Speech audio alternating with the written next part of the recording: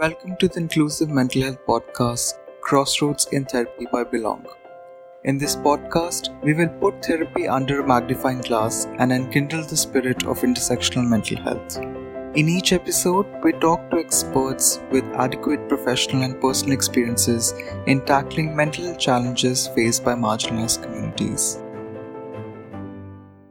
The title for today's episode is A Refuge for Refugees. Trauma experienced by refugees is not limited to their experiences prior to their flight. In addition, hostile conditions in the refugee settlements can impose stress and hardship. While India is home to 2.44 lakh refugees and asylum seekers, hardly any initiatives cater to the mental health needs of refugees. In this episode, we bring on board Dr. Kaz De Jong, who is a clinical and health psychologist and head of staff health department for Doctors Without Borders based in Amsterdam. Dr. Kaz provides psychosocial support to MSF staff responding to coronavirus pandemic and other emergencies. He is also working independently in his home country, Netherlands, to support healthcare workers on the front line of COVID-19 response there. Stay tuned as we talk to Dr. Kaz about the various challenges faced by displaced persons within mental health sector of the host countries. We also deliberate on the possibility of designing or redesigning mental health care work catering to the displaced communities. Hi, Dr. Kaz. Welcome to today's episode. Thank you for inviting me and a good afternoon. Great.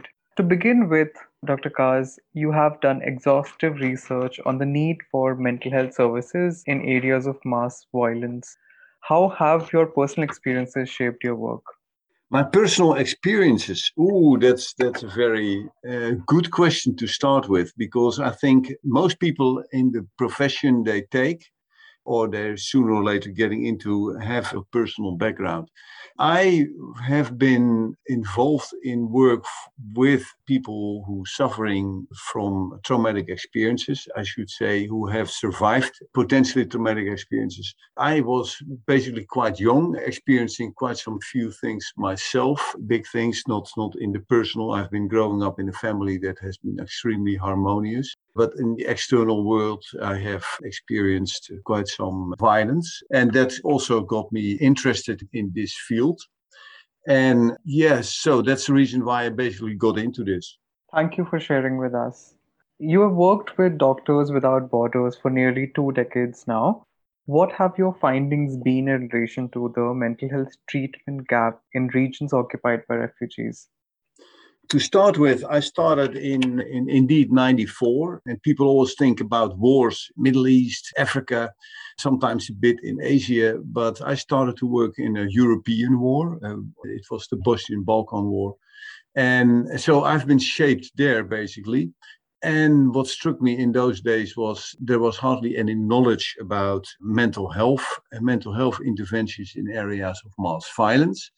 So people did not know how to do it. People did not know whether it was anyway a problem, what priority it had, because that war causes mental health problems was a no-brainer, but is really relevant for populations during conflict already. And then, of course, if you do interventions, are they effective? There was hardly any knowledge. And if I look nowadays, there is quite some knowledge, quite a lot of knowledge about how to assess. There are lessons learned, many lessons learned also, some mistakes I've made myself also. And we know much more about the effects. We have learned much more about community interventions. So with regard to that, the mental health gap has not widened, but decreased.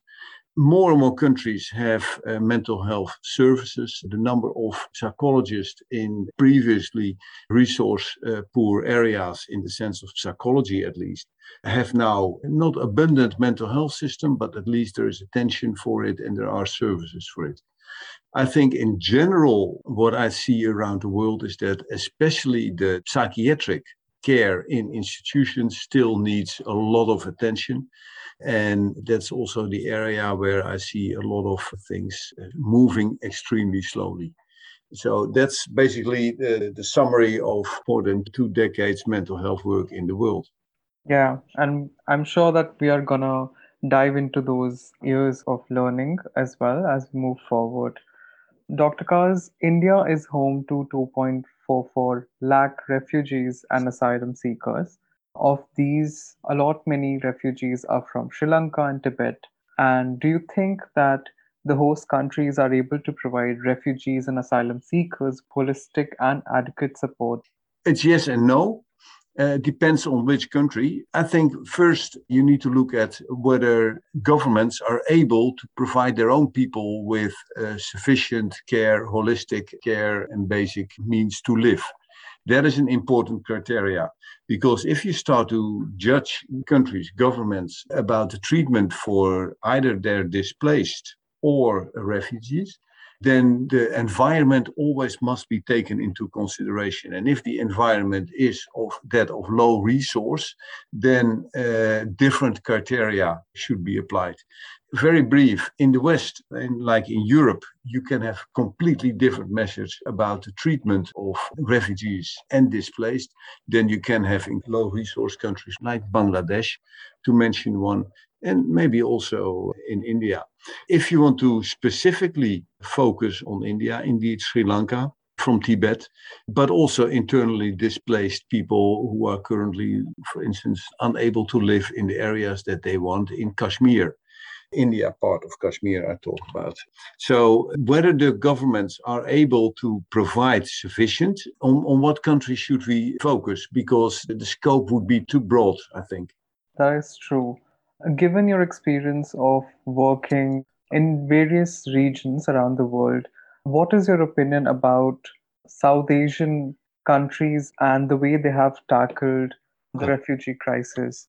Yeah, if I look at the huge refugee crisis in Bangladesh with the Rohingya population that has been violently pushed out of Myanmar by the army of Myanmar, people living there in extremely difficult circumstances, a million refugees on a small spot of land. Services mostly catered by international NGOs. At the same time, if you see that the Bangladesh government is able to have this on their territory in a country that is in certain areas can be considered as a low resource area, then there are two thoughts. The first thought is a huge admiration for this government and for allowing these people to stay in the country. At the same time, not enough is happening. People should be fused and integrated in the regular population. However, I'm talking from Amsterdam and in Europe. If I look at the Dutch government, for instance, my own government, who are maybe allowing each year, now let's say 20, 30, or even make it 50,000 and not more, then I think the Bangladesh government, as an example, is doing an awful lot. Is it doing enough for integrating? No. But the fact that they allow the refugee population to stay there is already remarkable. So I think we should judge governments on what they're doing. If you want to compare to what my government is doing, potentially the integration of displaced or of refugee population is better organized, although there are a lot of criticisms on that also. But it's better organized if you compare it to Bangladesh.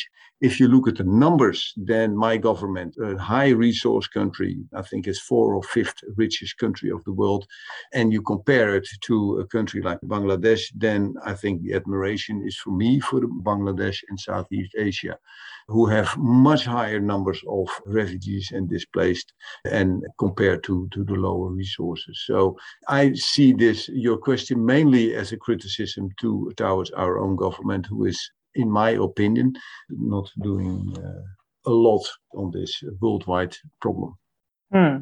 Talking about the mental health workers, according to you, what are some of the challenges faced by mental health workers in their work with various displaced and refugee groups in India or in South Asia? Yeah, I think in general, one of the biggest problem is what we as clinicians have is that we think we very often know what the people need. And of course, we have learned for this and we have assessed needs, etc.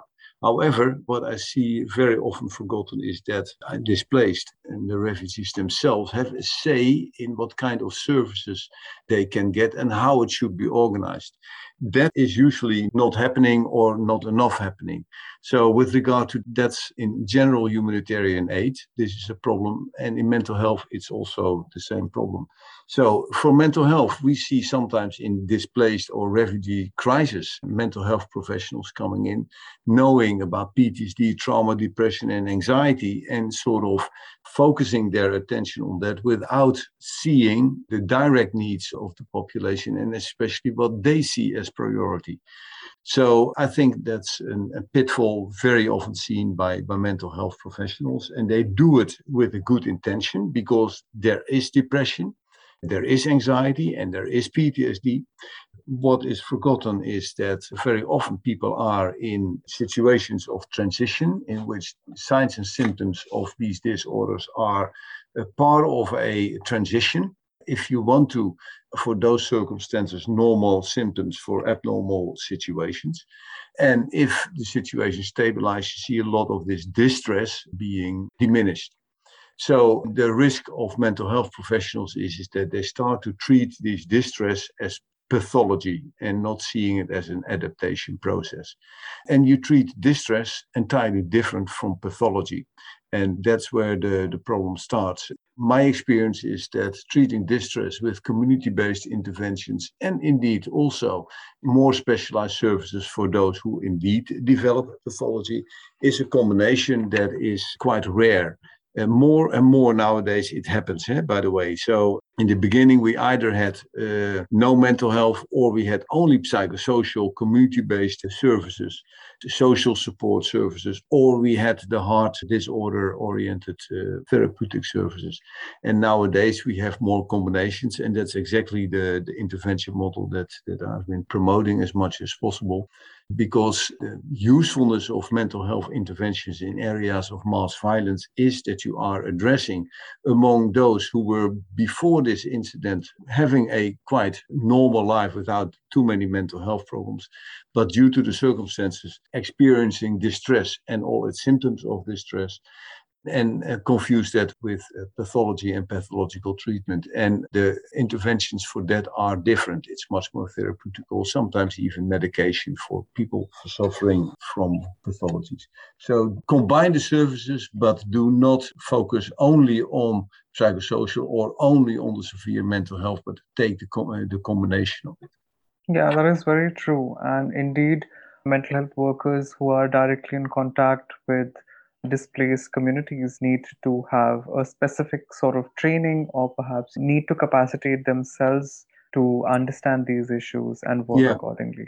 Yeah. What we did was to continue on what you say. And indeed, it's training, but it's also an attitude. And as therapists, as clinicians, we very often have the attitude that I know because I studied for this. And this is also how we started in the 90s, the mental health programs. We had something like, we have studied for this, we know this, and this is the way to do it.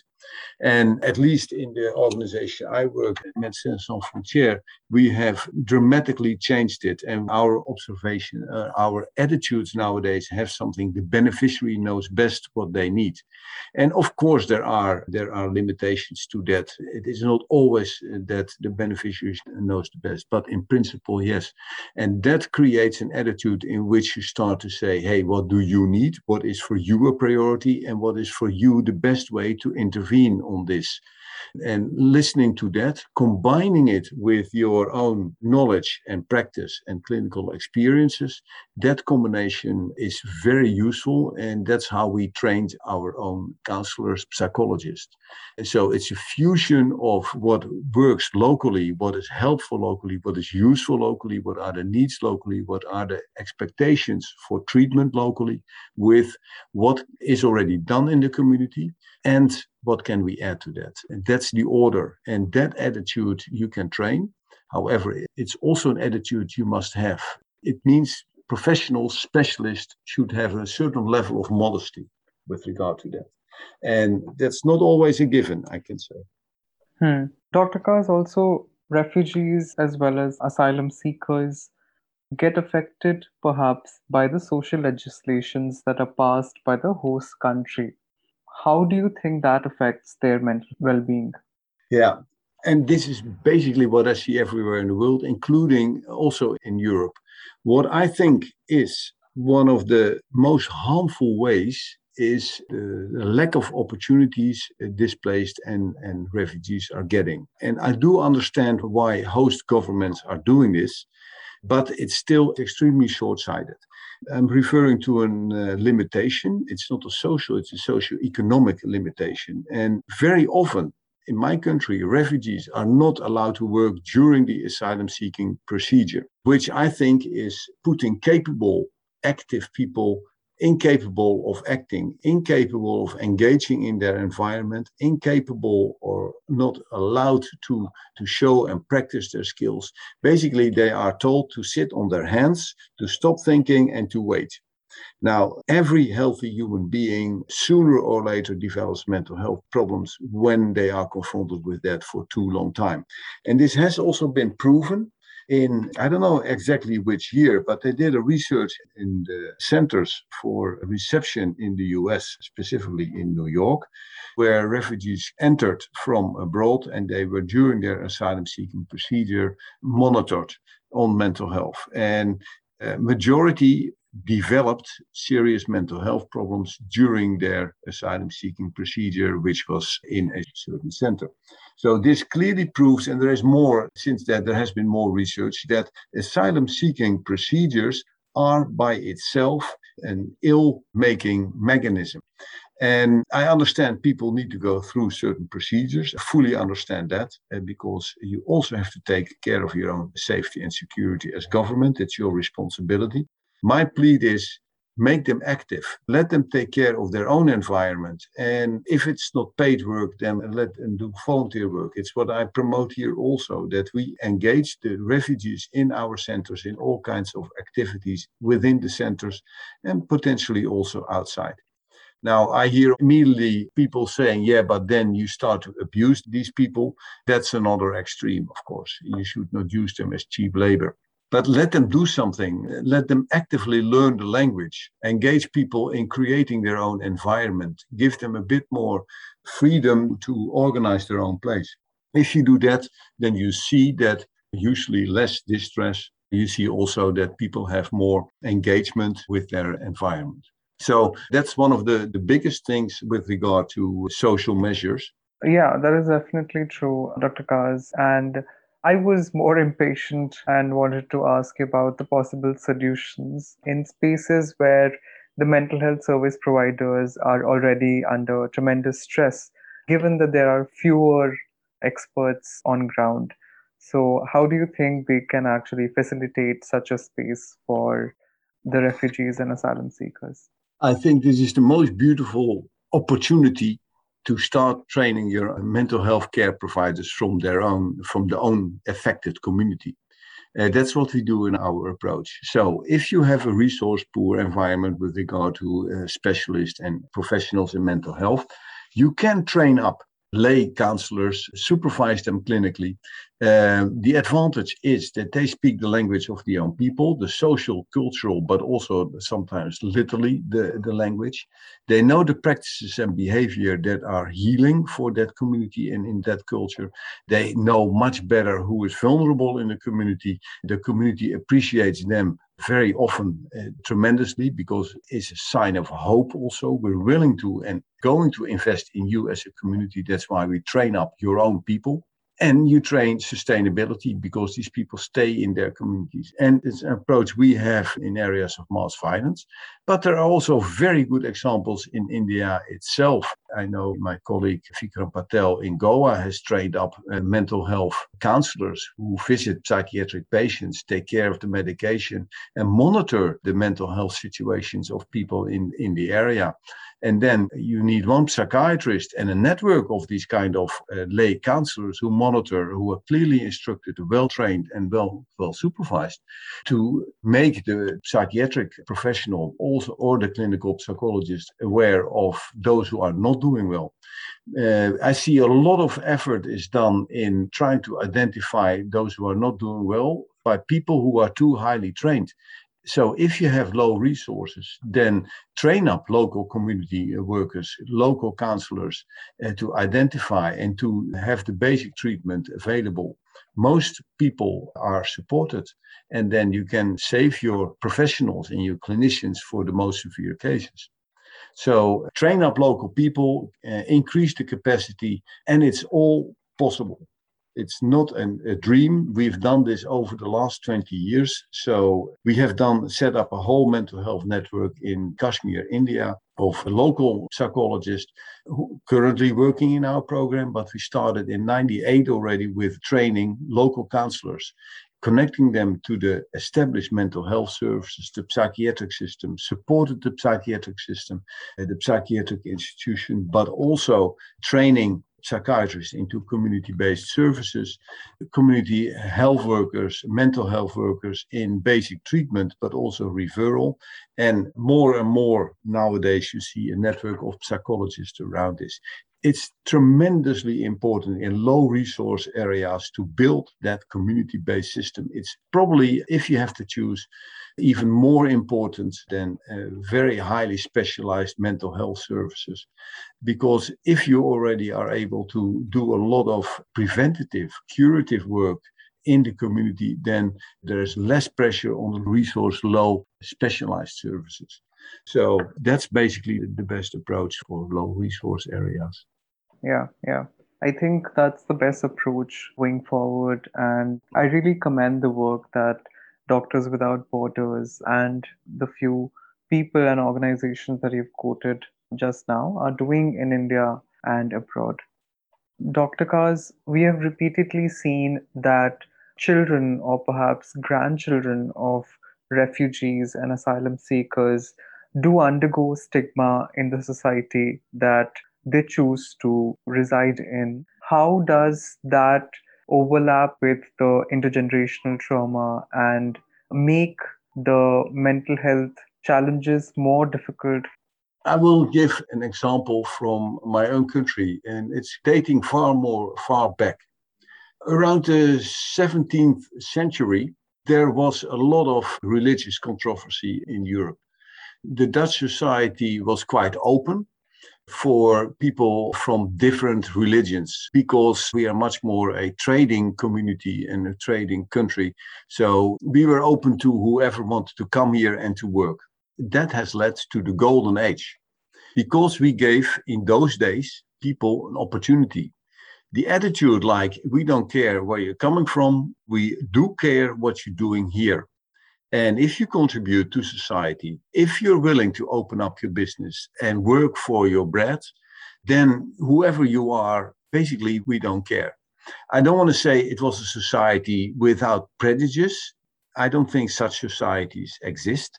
But there was a general basic, I must say, very pragmatic attitude like, if you're doing well and you contribute, you pay your taxes, you trade, you work, then, it doesn't matter so much. That has led to the golden age, that attitude. So what I want to promote is that communities see the huge advantages of new people coming to their communities. Of course, it should be in balance and the numbers should also be balanced. However, there are a lot of new opportunities coming with these populations, knowledge, experiences, goods, trades, sometimes new products. So that can also be seen as an opportunity. To a certain degree, I think the discrimination comes because people see it as a threat. And that's why I gave the example of my own community in the 17th century that led indeed to a golden age, is that if you are able to absorb this as a community and to look at the opportunities it gives, then you can benefit all from it. That has that golden age shown. So instead of talking about discrimination, I think it's much more useful to look into the opportunities.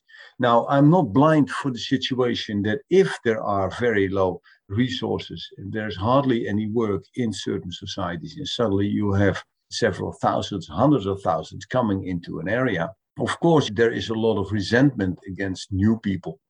It is also something I've seen in many refugee situations. However, if that resentment is changed into opportunities, then It's also a whole new market. Those 100,000 means that they need to eat, they need to have transport, etc. So a whole new market emerges. So it also gives opportunities. Where we as international NGOs should be extremely careful with is that we do not contribute to sort of discrimination in the sense of that we only support refugee and displaced populations and not the local situations. And I think that's where NGOs need to be very attentive to, that if they have only their services, very often also pushed by donors, for the affected group of displaced and refugees, indeed a vulnerable group that needs support, but not pay attention to the support of the local communities, then you're creating disparity and also discrimination and discontent. So it is a combination of attitudes, looking at the opportunities it brings. As a government, as NGOs, distribute in case of disbalances and have services for the receiving population, but also for the disabled and the refugees. Yeah, we in our interviews with certain refugee communities in the past have come across various challenges that marginalized within the marginalized face. For example, a disabled person Mm. within the community face lot many more challenges than an able-bodied refugee Yeah. person. So, how do you think that such a diversity of needs be tackled by mental health workers? I think you should have attention for this. It's a quite obvious remark I make. I want to talk to make it a bit broader. I think more and more attention, thank God, is to the issues of women and children, the sexual gender-based violence also in these kind of refugee situations. Because in refugee and displaced situations, what you see is that the differences between people are becoming bigger, because there is a need to get your resources where there are minimal resources, and then there is a struggle for life going on. And those who are in a disadvantaged situation, indeed disabled, mentally ill, women, children, these populations are at risk, and mental health professionals should pay attention to these groups and try to reconnect them to their host, to their environments, and to the communities they live in. And very often, it's more healing to have efforts to reintegrate these in the refugee communities, in the displaced communities, than to have only counseling. So the reconnection of the vulnerable into their own society, and sometimes under some protection, can be a mental health intervention that is extremely beneficial. So with regard to that, as a mental health professional, you have to be extremely pragmatic. The community is very often a very good healing mechanism for disadvantaged people. And I include here also a group that has undergone a tremendous trauma. Also, their community interventions can be quite successful. And talking about various stakeholders who can play a role in facilitating resilience building, when we talk about the government, when we talk about the workers in the host country, or when we talk about the bureaucrats, there is a lot of resistance to cater to the needs of the marginalized, especially the refugees. So, do you think that there are quite many challenges that exist because people are not doing the job? Yes, I think so. And it's very easy to talk about India or other countries. I want to talk about my own country. Governments are not doing enough here. And that leads to poor integration of refugee people, people who are usually having a lot of potential, but are living in the lowest classes of society. And governments should see my government should see the opportunities and the availability of resources in especially this group, and not see them as people coming from abroad that you need to do something because you signed a treaty somewhere. So I think that's where my government clearly is failing to give them the good opportunities to thrive. And it's what I see very often, a short-term vision, and to have them getting out of these asylum seekers and put them somewhere in society. And That's short-term vision. Long-term, and then I'm thinking not about the first generation refugees, because they are usually very thankful for being there. But the second and the third and the fourth generation start to hold their host communities accountable for the discrimination, for the poor opportunities they received. So I think it's useful to look at more generations, because displaced and refugees, a lot of people are staying in the community. So investing in a good integration locally has its merits for the longer term future. And governments, politicians are chosen for, let's say, the first 4 years, and very often focus only on that time. It's easy to talk only about governments. I think there's also an attitude in the general public that is failing. If we are only going to see people who are coming as refugees as threats, like they do in my country, many, not by far all, but there is certainly a substantial group, as a threat to their culture, as a threat to their being, then that attitude also needs to change. And it very often has to do with jealousy. Not that refugees are having such a good life, but if you want to see that people are privileged above others, then you will always find something. But the attitude should be much more like, you have had disharmony where you're coming from, conflict, threat, terrible, terrible things. Be welcome in our society is an attitude that has a huge impact on refugees and displaced on the short term and also on the longer term. If you interview refugees who have been received here in a very good way, the multi-generational problems are very few. So it has short-term effect, but especially also a long-term effect. And I think the attitude of populations, communities should go more in that direction. Yeah, thank you for that guidance. In case there are mental health professionals listening to this podcast episode, what suggestions would you give to those professionals who are willing to work with refugees and asylum seekers? I think that there are a lot of signs, symptoms potentially present in these people. If you only focus on that, the best you will see is people moving away from the pain, creating some happiness.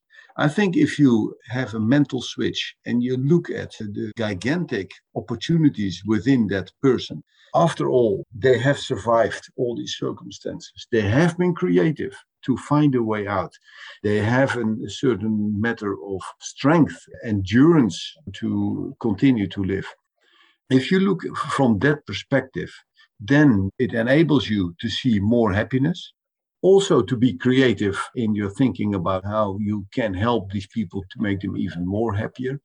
You see opportunities. And that is what we as mental health professionals should do. We should look at the opportunities and give people hope, and not bombard them with diagnosis and hopelessness and problems.